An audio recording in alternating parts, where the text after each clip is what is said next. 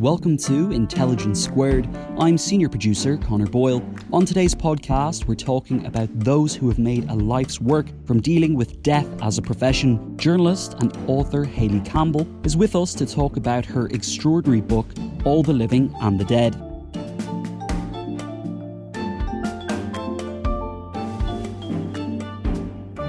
This conversation coming up is hosted by broadcaster and writer Blanche Girouard, and as you might expect from a book about death, it contains some themes surrounding grief and bereavement that some listeners may find distressing. Let's join Blanche talking to Hayley Campbell now. This is a gruesome book, a grisly book, a fascinating, thought-provoking, unlike anything I've ever read, I have to admit, and I'm very, very glad I have read it. So I just wondered, it's okay for us, we at least are learning this kind of secondhand through you, but what made you willing to take on this subject and why did you write it? We should point out that the new paperback has flowers on the front, so it can't be that gruesome. I wrote it because I guess I was a strange little kid, but I didn't think I was strange. It's only in hindsight that you kind of think maybe everybody else thought I was strange.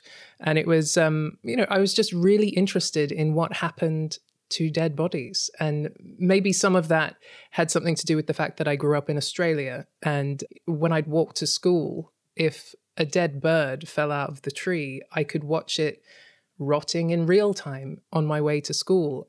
Whereas I don't really experience that in London so much. But I found that when you ask questions about death and dead bodies, in school, I would get teachers telling me, oh, we don't ask about that. If somebody's grandma died, we don't ask what happened to their body. And it was a Catholic school, so I mostly got answers about heaven and where your soul goes. And that's not really what I wanted to know about. It was just the practical stuff. And my dad would tell me what would happen, but it was whenever I left the house, really, which makes my house sound like the Addams Family, and it might have seemed like that to other people, but it was just basic stuff I wanted to know. And I think in the book you tell an anecdote about your father's job and how that actually did get you to see some sites that, to be honest, if the teachers at school were told that you'd seen those sites now, social services would have been called into your house. So I wonder if you could just tell the audience what you saw as a child. Well, my dad is a comic book artist called Eddie Campbell, and he did a graphic novel called From Hell with Alan Moore, which is about the Jack the Ripper murders. And if you've seen that comic, you know it's quite gruesome. And when I was a kid, he was drawing it, because he drew it when I was between 3 and I think he finished it when I was 13. And he had lots of crime scene pictures on his drawing board as reference. And I was quite used to seeing that kind of stuff around. My friends who came over after school were not used to that kind of thing. But I think it was weirder for them to see a dad who was home all day, because he just stayed at home. He worked at home, whereas they barely ever saw their dads. And mine was drawing dead women all day. So what actually triggered writing the book, though? 13, you see all these pictures.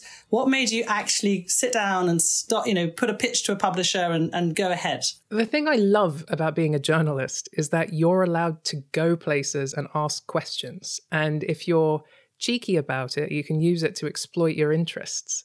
And I was writing a lot of pieces about people who worked in the death industry, but in a sort of, like I was circling it. I wasn't really facing it head on in the way I wanted to do it.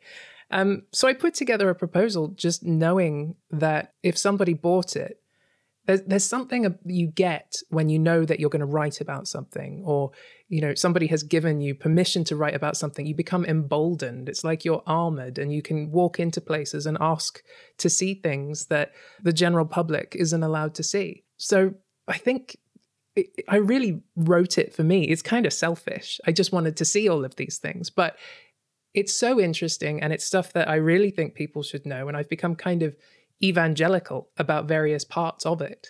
So I think it was really useful. Well, you certainly do take us to things we don't usually see, really graphically. I think I talked to you earlier and I said that there's one passage that made me cry in this book, because my own father's died recently. And when I read this, I found it very difficult because we don't see this bit. And so I want you to read it to everyone. I want everyone to suffer like I did.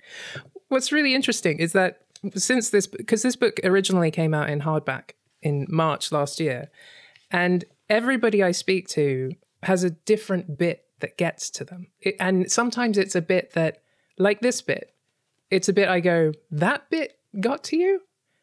There are more obvious things, but it's really personal what people pick out. Well, maybe let's hear this bit and I can say why it got to me, and you can tell me about bits that get to other people and why, what it is that triggers these different reactions. Okay. So yes, this, just to tell everyone, so this is Hayley's first encounter with a dead body. It's in a mortuary, a funeral home mortuary, and the man is called Adam. He's died naturally in bed. So it's a normal, I don't know how old was he? 40s. So this is not a gruesome death. It's a natural death. But this is what happens to a body when it's in the mortuary. And I was in the mortuary to dress him for his coffin, which was an experience I didn't know I was going to get when I started this book. But if you ask, you get strange things. And this is what I got. So this is the bit that got to you. I had wanted to see what death looked like, and Adam looked dead, unembalmed, naturally dead. He had been in these refrigerators for 2.5 weeks, and it showed, even though in terms of decomposition, his had been a best-case scenario. The interval between his death and cold storage had been kept to a minimum. His mouth was half open, just like his eyes. I could not tell what colour they had been in real life, or if any of the colours he was now would relate to anything he looked like a month ago. He was a sickly yellow from jaundice, but it wasn't the brightest colour on his body. As his t-shirt slid over his head, I could see that each protruding rib was highlighted in an even brighter yellow, contrasting with the lime green of his stomach and the darker black green in the spaces between each jutting bone. The stomach is usually the first place to show signs of decomposition, filled as it is by design with bacteria, but I didn't know that death, something so emotionally black, could be so bright. The sight of microbial life taking over a human one is almost luminous. His back was purple from where the blood had pooled. No longer pumped around the body by the heart, it is left to coagulate and darken where it stands. His skin was bunched in places from being stored in a position that a live person would have wriggled out of for comfort. But without life and movement to keep skin supple, a fold remains a fold, an indent an indent. His legs were yellow-white at the top and purplish behind the knee. He wasn't old, 40s maybe. His family wanted his shirt back. It was blue. Thank you. So yes, it does say right at the end that he's 40s. I think maybe because my dad was 90, it felt different. But can you see why that triggered a response, or not? Is it totally baffling? No, everything in here is meaningful.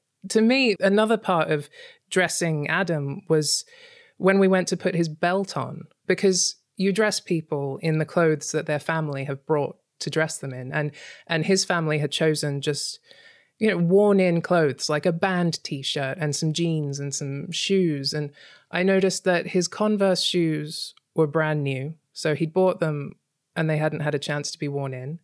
But his belt, the hole that fit him was a recently punched one, which means that he had lost weight in recent times.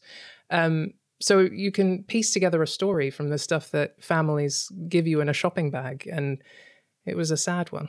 Yeah, I think just the colours of the body, the reality of what happens to a dead body, and the fact that, kind of imagining that had been, the body of someone I loved, and that was what would have happened to them. I think just the frailty, mine was an old body, but an old body is very frail. And when you see that frailty, when you see your parent naked, you see a frail, it's quite upsetting. And to imagine it with all those funny colours and blacks and blues and purples and yellows, I found really got to me. But what other parts have massively got to other people? Well, like you mentioned when we were speaking earlier today, there's a funeral director who told me that something that family members do, and like many, many people do this, but nobody really mentions it, is that when you're in that grieving state and the funeral home says, come and give us some clothes to dress your person in, you forget the little things. And he told me that, people always forget socks and underpants. So he has in his funeral home all sizes of socks and all sizes of underpants, because he says, I can't bury somebody half dressed, no one will ever find out if he didn't, if he didn't do this. But it's the way he sleeps at night.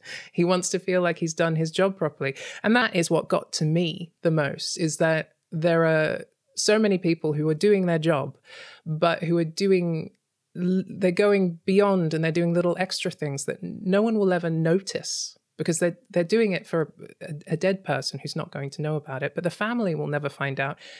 And they're doing it for this person they don't know. And I found that again and again with each job, there was just a little thing that they would do that would really get to me. Like, one of the things that got to me was when I interviewed the grave diggers, and they're just men in their 70s who've been grave diggers since they left school. And after he dug the grave, I noticed he put a little pot down by the headstone with soil in it. And he said, oh, that's for the vicar to throw during the ashes to ashes, dust to dust bit. But when I looked in it, the soil was completely different to the stuff that had come out of the grave. The grave was all heavy clay. And this stuff in the pot was sandier, it was lighter. And I asked him about it, and he looked like, it was like he hadn't thought about it in the last 50 years he'd been doing it. He said, oh, that's the dirt from molehills. He collects them in his garden, because when the priest throws the dirt, he doesn't want heavy clay to land heavily on boxes, on the coffin, because it makes a thud. And it's just these little things where people are thinking about how the grieving family will take it. That's the kind of stuff that got to me, I think. I can totally see that. Why do you think we should see a body, in that slight state of decomposition? Why shouldn't we be shielded from it? To me, I have to see things to believe them. Not just, it's not like I'm disbelieving of the media or something like that. It's just, in order to process something, I find it really helps to see things. Like, I grew up in Australia, and I've still got lots of friends and family over there. And I see people die on Facebook. A friend of mine, I was seeing lots of people. There was an announcement, and there was lots of rest in peace posts. And this was a friend of mine I went to school with, and she'd killed herself. But it was just another thing on the screen. It's really hard to take something in. It was, I was sad and horrified, but a few months later, I would think of something that, I should text her about that. She'd think that was funny. And then I'd remember. And I think that if you have more interaction with the person, if you're there, if you are a part of their death ritual, and I'm not a religious person, so I mean ritual in the sense of, like helping dress your person, I think it's a transformative moment emotionally and as a way of processing and as a part of your grief. And it's something that we don't get the chance to do. And you are allowed to do it. This is the thing I've become evangelical about. You're allowed to ask to be there to dress your person. Just in normal funeral homes, they don't bring it up because it sounds like a strange thing to do, but it's really not. And I'm now going to do that with all of my family, because I found it such a profound moment with a complete stranger that I think it can only be helpful with somebody you do love. That does sound convincing. I can see that. I mean, there are so many things in this book that I just didn't know. And you're right, many of them I wish I had known, or I'm glad I do now know. So, for example, we all know in theory that, giving your body to science is a good thing. But I had absolutely no idea until I read this quite what it can do. And I just wanted you to, because you went to the Mayo Clinic, and you do have a little passage about what, some recent cases of how there's the Mayo Clinic, its anatomy, what's it called? It's their, anatomy school. Yeah, how that helped. So if you could just read that bit, and then we can talk about it. So the Mayo Clinic is a very experimental place, and they've got a huge medical school there. Okay, so here's a bit. Once or twice a month, a doctor will ask for his help. I should explain that this is Terry. He is the director of the anatomical services. So he looks after all of the people who've donated their body to science. He files them away in the freezers, and he has all of their ID tags on them, and he keeps track of them. You sign up with him, and then he looks after you. So once or twice a month, a doctor will ask for his help. There was the doctor who perfected his tool to cure carpal tunnel syndrome on the wrists of the dead. Then there was the doctor who came to him with the problem of a tumour so complex and potentially fatal that surgeons worldwide had refused to touch it. It started at the neck and wrapped its way down around the patient's spinal column like the red stripe on a barber's pole, stopping below the chest. A multidisciplinary team would need to be involved with the different stages of removing the twisted mass, rolling through the surgical specialities as they moved further down the spine, front to back, rotating the man like a rotisserie chicken. So they practiced in Terry's lab, arriving at 10 p.m. after work, leaving at dawn, turning the bodies of the dead, working out their plan. The patient survived. Then there was the face transplant. To prepare for the operation, the surgeons, nurses, surgical technicians, and anaesthetists spent 50 weekends in Terry's lab, divided into 2 small rooms to replicate the cramped operating room. They studied every branch of nerves and what they did for the face. They took pictures and videos and practiced joining them up.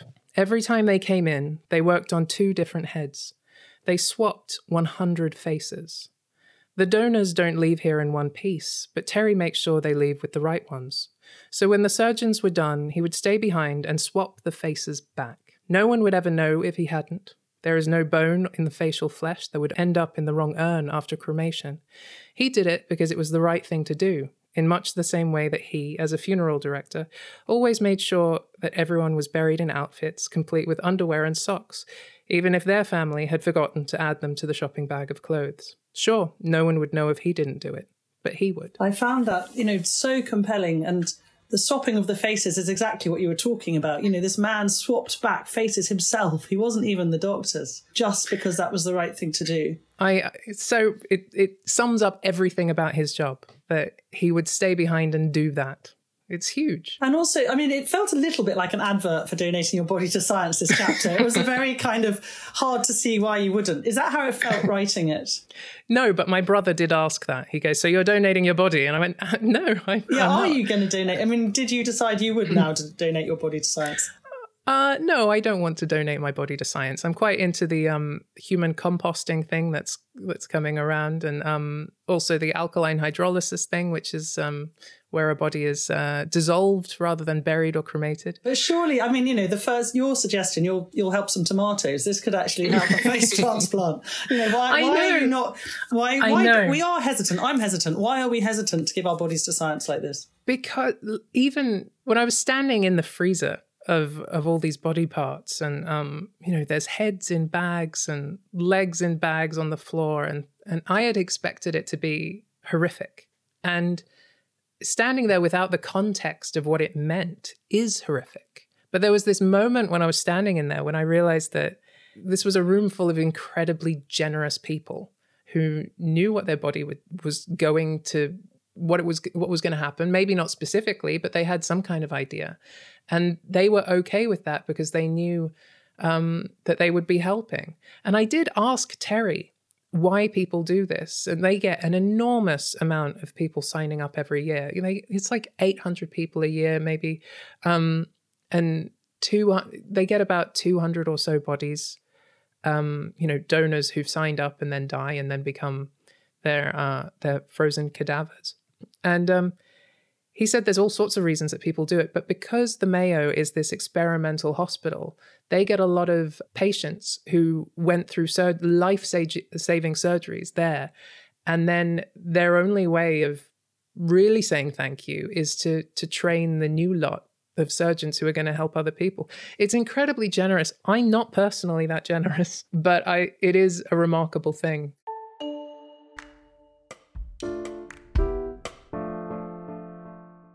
Intelligence Squared is a tight-knit team doing big things, and it means we're always looking for tools that can help streamline managing tasks. That's why I want to talk to you for a minute about NetSuite. NetSuite provides cloud-based software to get things moving. Maybe your business has been humming, but you can feel things are falling behind a little bit. Or perhaps your team is getting snowed with manual tasks and closing those books is taking forever. If this sounds like you should know these 3 numbers. 37,000, 25, 1. 37,000, that's the number of businesses which have upgraded to NetSuite by Oracle. 25, NetSuite turns 25 this year. That's 25 years of helping businesses do more with less, allowing them to close their books in days, not weeks, and drive down costs. And one, because your business is one of a kind. So you get a customized solution for all of your KPIs in one efficient system with one source of truth. It means you can manage risk, get reliable forecasts, and improve margins. It's everything you need to grow all in one place. NetSuite is now making an unprecedented offer to make more of that kind of thing possible. Right now, you can download NetSuite's popular KPI checklist designed to give you consistently excellent performance absolutely free at netsuite.com/squared. That's netsuite.com/squared to get your own KPI checklist. netsuite.com/squared. But do you think the reason we're not so generous is because we actually kind of can't quite face the idea of being cut up like that and having other people? I mean, you talk about Jeremy Bentham, who wanted to be publicly dissected. You know, that's my idea of hell. You know, do you think it's because we're shy of our body being cut up by other people, seen by other people? Is that what it is? And yet we're dead. I mean, it's kind of ridiculous. Yeah, I know. It is for me. I wouldn't feel comfortable with it. But that was another thing Terry brought up. He was saying that the old people who are dying now lived through very conservative times. And even so, they are donating themselves in full to be nude in front of huge classes of kids. But he knows that. And so something Terry does, this is just a big advert for Terry, really. Great guy. Something Terry, a huge part of his job is getting it through to the students that this isn't just a piece of meat that you're learning, you know, the parts of. This is a person. And there are all sorts of little ways that he reminds them of that. You know, they all have their heads shaved, and you don't learn their names or their jobs or anything like that because, you know, he wants to keep the people anonymous. But people come in with tattoos and people come in with nail polish on. And he said there are old men sometimes who come in and you can tell that their nail polish has been done by, you know, a 5-year-old, their grandkids. And he says all of this tells a story. It's not hurting their anonymity in any way. It's just saying that this is a person.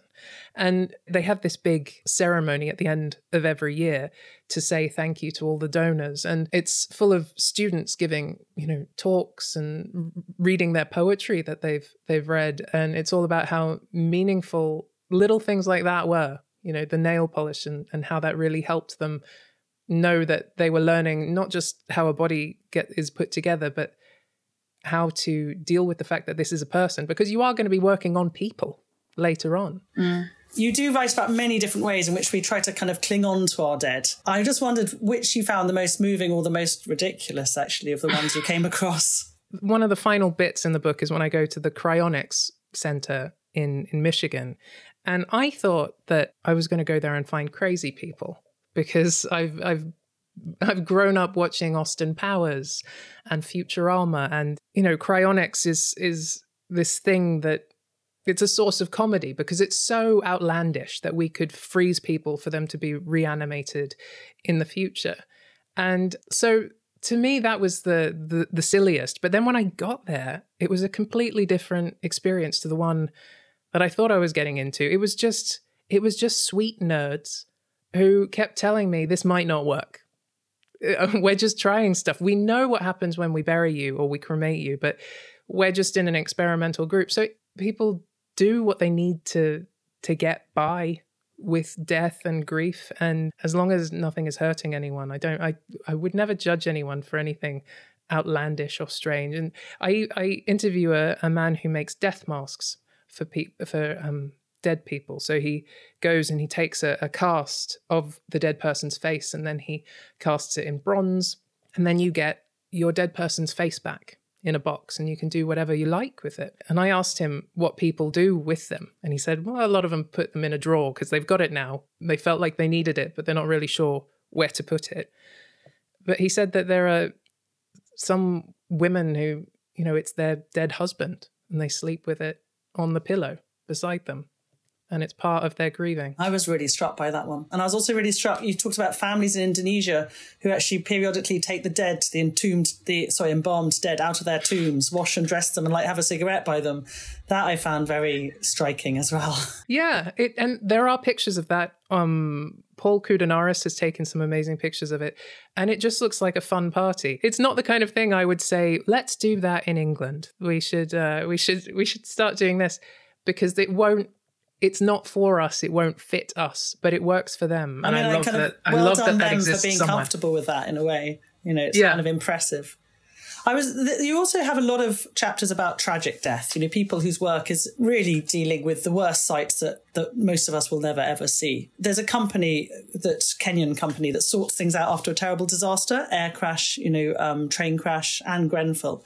And I just wondered if we could focus on Grenfell, because it means so much to people in this country. What struck you most about the people who have been dealing with the Grenfell tragedy and the things that they've been doing? I went to Kenyon, which is in this really boring building out by Heathrow. It's one of those that you drive past and never think about.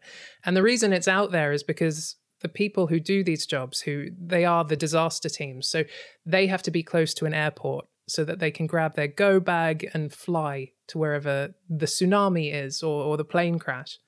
And when I went there, they have this huge warehouse out the back of their boring office. And at the time I was there, it was full of things that had been pulled from Grenfell, because they don't just go and, when they go to these disaster zones, they're not just identifying the dead, but they do that too. Another thing they do is they take all of the personal effects found in the plane crash or the tsunami, and they try and find who it belonged to. And they told me that that's something that the police don't really bother with, because it's not going to be part of solving the crime. It's just to do with getting things back to people. But Mo, the guy who works there, who is an ex-detective, said that it's really important to people to have this item that somebody had with them at the time they died. It becomes really, it's like a talisman. And so when I went there, they had this huge warehouse that was full of all the things that had been pulled from Grenfell Tower, like bicycles and high chairs, and there were videos and CDs and, just clothes and all sorts of things like that. And they were cleaning them and locating the family and trying to get things back to them. And it took a long time. When I went there, they were still sorting through things.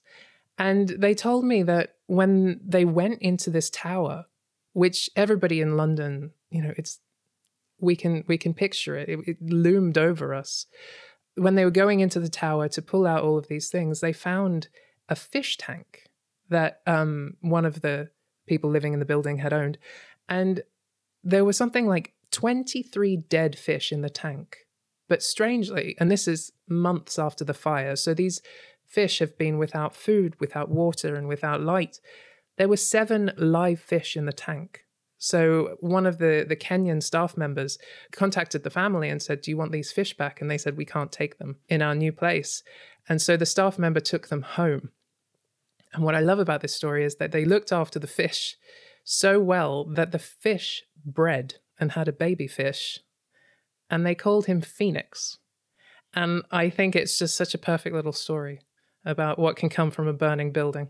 I was really struck, it is a commercial enterprise, the Kenyan one, and at the beginning of the chapter, you talk about how they're there to kind of manage the PR for the aeroplane company or Kensington and Chelsea Council.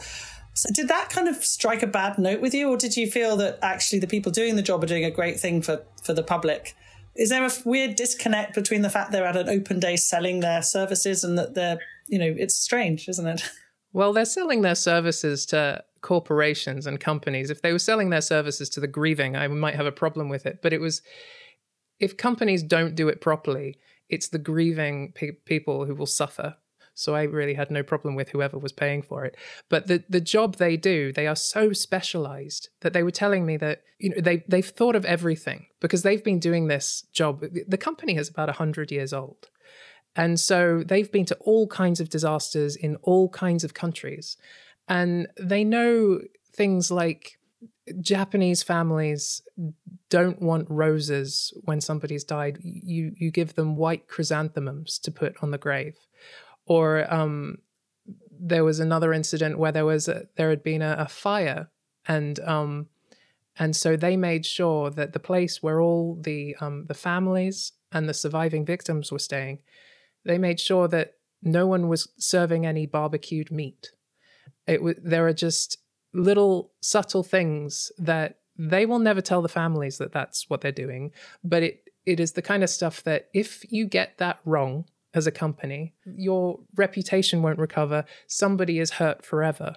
And they kept bringing up Malaysian Airlines as a company that had screwed up and will never be able to claw it back. Remind us what Malaysian Airlines did wrong.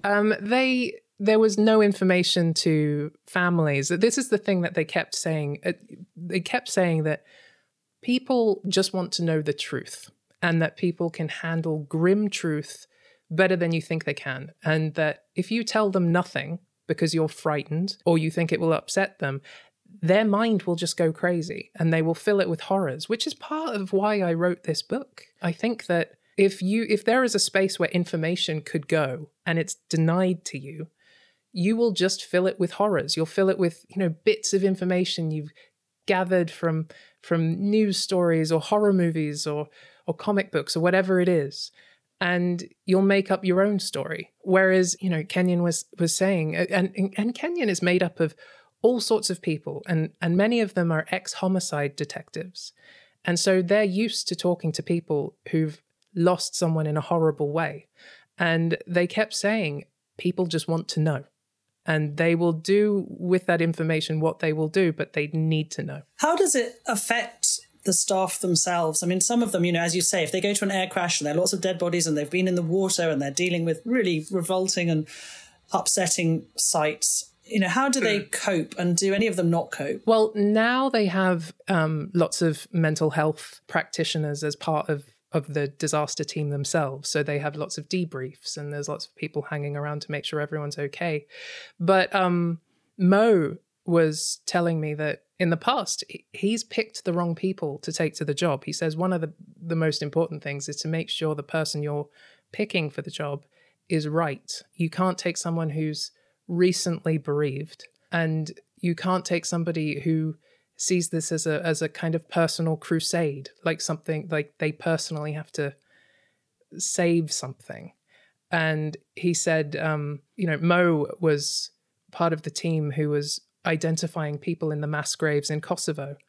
And he said he took somebody there who was getting into these graves every day and retching as he was digging up these bodies. And he would get in the morning and retch till the end of the shift.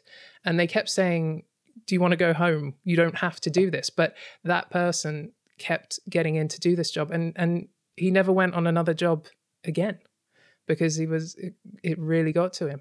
So he said they're a lot more careful these days with who they take and then how they look after them. I think, is he the guy you said had PTSD for the rest of his life? So, I mean, he was really seriously affected. Definitely. Yeah. I think he got a payout. Oh, really? Small price. Wow.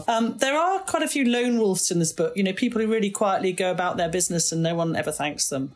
I was really struck by the bereavement midwife whose only job is to deliver dead babies. And also the pathologist who you said, after one of the great disasters, you'll have to remind me which one it was. The London Bridge. The London Bridge disaster. There were lots of people who got thanked and she didn't. So I just wondered, which characters of these kind of lone wolves moved you the most, and, who would you do a shout out for? Claire Beasley, the bereavement midwife. So before I started this book, I didn't know that her job existed. I had this big, pinboard of all the people I wanted to talk to. I was going to follow the body from, deathbed to either burial or cremation, and all the people it would pass along on the way. And I had never thought about dead babies. And it wasn't until I saw one being autopsied in the mortuary at St. Thomas's Hospital in London, and I had an experience there that kind of shook me, that I wanted to look more at dead babies because we don't really talk about them. And the thing about Claire Beasley was that she came to her job out of fear. She'd been a young midwife and had an experience where a woman was giving birth to a baby she knew wasn't going to live, but when he was born, he was breathing. So there were a couple of minutes there where this mother was screaming Claire's name and saying, can you, do something? And got to Claire. She cried in her car on the way home, and she carried it with her. And years later, somebody was putting together a team of midwives who would just deal with that kind of situation. And so she went through the training and she realized that she could do something. And now she's devoted her life to it. And when you think about babies being born, you think about it being this kind of joyful thing. And she's just on a ward where there's, it's silent. And to go to do that every day, that's not, she's not doing that because it's fun or because you get praise, because I didn't know she existed, but she's essential. And it's not just her that we don't really talk about. The fact that there are so many more stillborn babies in the UK than I thought there were. And when people go through that, they're kind of exiled because you don't bring it up at dinner parties. How do you talk to people about this when they haven't been through what you've been through? And so part of Claire's job is she sees herself as someone who does know what you're going through and who was there and can help you through it. And so her job just isn't this clinical thing. She's really at the forefront of this traumatic part of somebody's life, and she's helping them get through it. She's heroic. And again, this book is full of people we don't really think about, but I think the fact that I spent so long thinking about death that I pitched a book and had a list of people I wanted to speak to, and then I found her towards the end of it, just speaks to how ignorant we are of people who do these jobs that are so hugely important. Let's move on to the group who I actually did feel some sympathy for, which are the executioners. You did in your book do a wonderful section on the historical role of an executioner and how they've always been pariahs. I was really struck, in India, I know that there's the untouchables who are outside the caste system, and they're the ones who deal with death. And in Europe, clearly, we've also had these kind of untouchables. Can you just tell us, just briefly, historically, what role, how have we treated executioners in the past? Well, they have been untouchables. There's a book about the history of execution in France that talks about how they're even buried in a different part of the cemetery because it's like they can't touch the general population to such an extent that even in death they are dangerous, and they're given these long spoons to go around the markets to collect produce because they don't want to accidentally touch somebody. And everybody knew who they were, which is quite strange because these days they're anonymous and they're sort of another cog in the machine, and it's, all part of the judicial system, and it's all behind closed doors, whereas everybody in the village used to know who they were. That's even weirder. In your book, you say they're even anonymous within the prison. So there's like the death squad team, and no one in the prison knows who's in that team. When I spoke to Jerry, the executioner, he was the state executioner for Virginia for 17 years, I went to dinner with him. We went to Red Lobster. The thing that really struck, he's come down with this story of how, he's kind of put religion over the top of it. He said that God put him in that position and he was doing God's work. But the thing was, he wasn't religious when he was doing the job. So it was kind of a retroactive framework. But occasionally when I was talking to him, he said something that would reveal that he wasn't okay with what had happened. And one of them was the fact that on an execution day, he couldn't look at himself in the mirror because he didn't want to see himself as the executioner. And the other thing was that for the whole 17 years that he had this job, he didn't tell his wife. And that is something I can't get my head around. The fact that he was going and doing this job, he pulled the switch on 62 people and he never told his wife. And I find that extraordinary. You talk also, others, like you said, they changed their number plates before they drove to the execution room, or they even put a hood on their head so they wouldn't be seen leaving their neighborhood. It's really, did you have sympathy for these people? It feels like, America has the death penalty and then these poor people have to carry it out. What did you feel? I am anti-death penalty, and I think that if you remove the death penalty, then nobody has to do this job. And these people chose to do this job, so my sympathy for them is limited. But with Jerry, after his job ended, he became an abolitionist. That's how I found him. He was going around the world talking about how we shouldn't have the death penalty. But his focus wasn't on the fact that we might be accidentally killing innocent people. His focus was that because of this system, there are people in the world who have to go through what he went through, and he wanted to stop that happening. So he was kind of trying to atone for what he'd done in a way, although he said he didn't do it, it was God. A very complicated guy, complicated subject. Finally, because we're really close for time now, I just want to ask about you and how you've been affected. I mean, in the book, you make it clear that seeing that dead baby was really quite traumatic for you. I mean, it had a massive effect. And I kind of wondered how you are now. It's actually a year since the book came out. It's the paperback that's come out. But how are you, and what lasting impression has it made on you? Well, the baby I saw in October 2018, something like that. And so it's a while now. And I think writing the book really helped, because it's not just a case of the pictures, the images are fading because time has happened. It's also the fact that I wrote this book as a way of putting everything in context. And a lot of that was for myself, and it is for readers, but I really found it helpful, because if I had just seen a dead baby being autopsied, I think that would have been, it's objectively horrific. But if I had had no story behind it and no reason for that baby, that baby led me to Claire Beasley, and I learned about this whole other world. So I've been able to put it in a context that is meaningful. So I think I'm okay now, but I wasn't for a while. That's lovely to hear, and thank you. And I wanted to ask you about embalming. First of all, I had no idea. I thought that it always happens, and I thought it was a bit like putting Nivea on the outside of a body. And in fact, it's unbelievably different. Can you, tell us what actually happens when someone's embalmed? Well, embalming, we do think of it as like a Nivea thing. And no one really thinks about what it actually is. And when you're in the funeral home and you're agreeing to embalming, you might not know, because it's now listed as like hygienic treatment and all, the funeral industry is all euphemisms, and that's one of them. But embalming it's a really invasive thing. It's replacing your blood with a preservative, and it involves lots of tubing, and you put the needle and the tube in various arteries in the neck and elsewhere on the body, and it just pushes the blood out and replaces it with this preservative, which is this kind of candy-colored pink, because dead people are very pale, and this gives them a more lively color. So it's a kind of fakery that people find helpful, because sometimes people don't want to see what I saw at the beginning with Adam and all of those different colors. They just want to see somebody who looks like they're sleeping. But that takes a lot of work.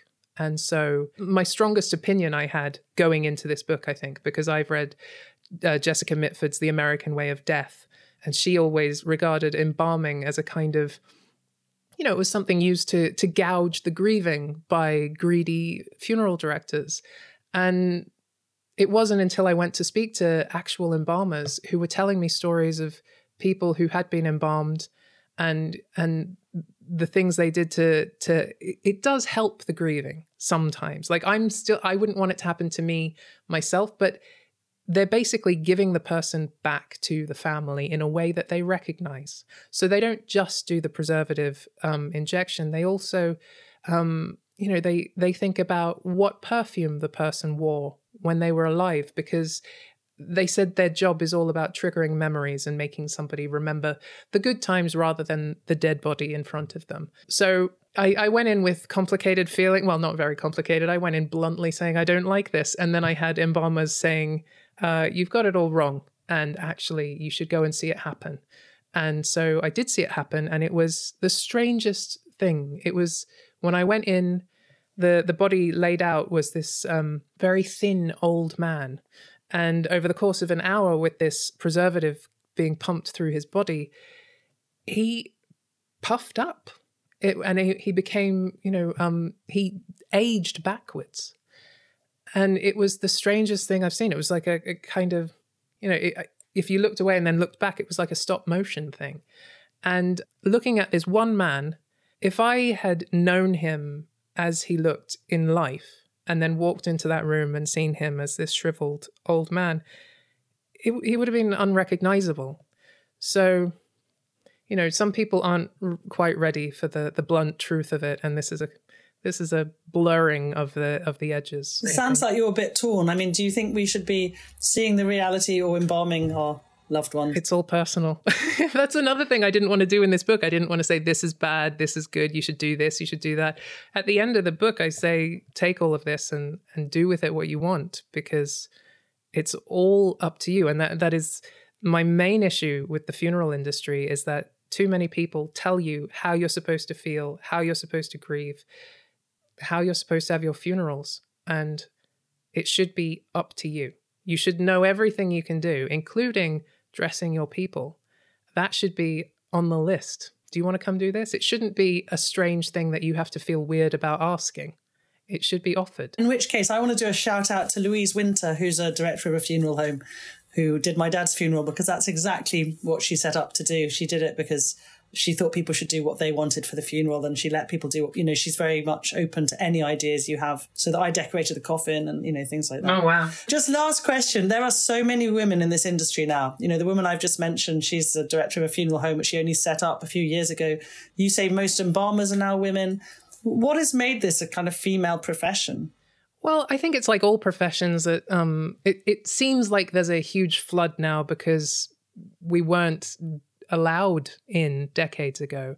But everybody I asked had a different answer. And, they'd always go, well, there's the corny thing that, we're supposed to be more caring and we're supposed to be more, this, or, people are more willing to be emotional in front of us. And that may be true. But I don't know. I think maybe that women are closer to gore and the passage of time and all of that kind of blood and all of that. And maybe we're just kind of built for it. Yeah. And we deal with, I'm dealing with toddler, we deal with the snot and poo and all Yeah, these. Exactly. So maybe you're right. Maybe that actually, I much prefer that answer to the idea that we're just kind of caring and compassionate. Me too. Except lower wages, Well, Hayley, it's been an immense pleasure to talk to you. I recommend highly this book, All the Living and the Dead. Thank you for that. That was amazing.